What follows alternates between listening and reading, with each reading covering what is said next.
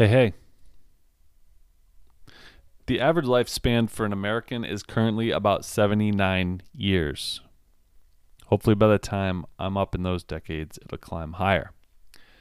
In September of 2017, I wrote a piece called Road to 40. It was a manifesto of sorts, declaring my dedication to living a more fulfilled life, one on my own terms, and one that when I arrived at the age of 40, which I describe as the approximate halfway marker in life, that I'd feel very content. I want to look back and be proud of the choices I made. I don't believe in living without regret, but I don't want to look back thinking, I wish that I'd tried that, especially if I had the opportunity to do so. Looking back and saying, I wish I had purchased my beach house by now, isn't really realistic or helpful. Saying, I wish I'd tried jujitsu when I was thinking about it some, and then was introduced to the owner of a martial arts business is quite another story. Life is short in the sense that we only have the opportunity to do or try a certain amount of things. And I'm a Renaissance man of sorts and have many interests. So it's important for me to discern what's worth my time, what truly is a passion of mine, and what is more novelty, fleeting, and unworthy of dedication. I also want to look forward and think, wow, I feel set up nicely for the next half of my life. Life is short when it comes to parenting. I heard it many times that it goes fast, and to take advantage of the early times with my daughter, as they would be gone too quickly. Because I heard it from so many people, it hasn't at all been a surprise to me.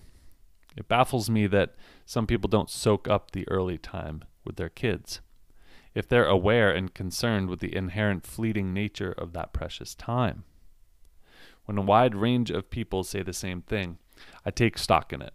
I apply it to my own thinking. I adjust my mindset. It's a conscious shift. Now, if you're unaware, unwilling, or incapable of making that change, that's a different story. One tendency within the phase that my child is aged in currently is that she is beginning to detach more from me. When we drop off at school, she's already requesting that she get out of the car herself and walk in with friends, instead of me parking the car and walking her in. It's a natural shift. She started kindergarten about 3 or 4 months ago, so she's becoming more influenced by peers and a little less influenced by me.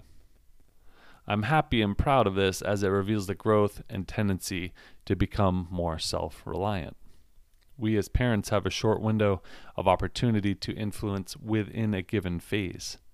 Life is short. My ability to parent within that early phase in that particular style is dwindling. I now have to accept this new phase. I need to adjust my approach. If I hold on and guard and overprotect as I did in the earlier stages more so, I'll do more harm than good. I'll hinder her process of self-reliance, making the subsequent stages much more challenging. Acceptance. Let go. Life is short. The next time you wake up, don't forget to breathe.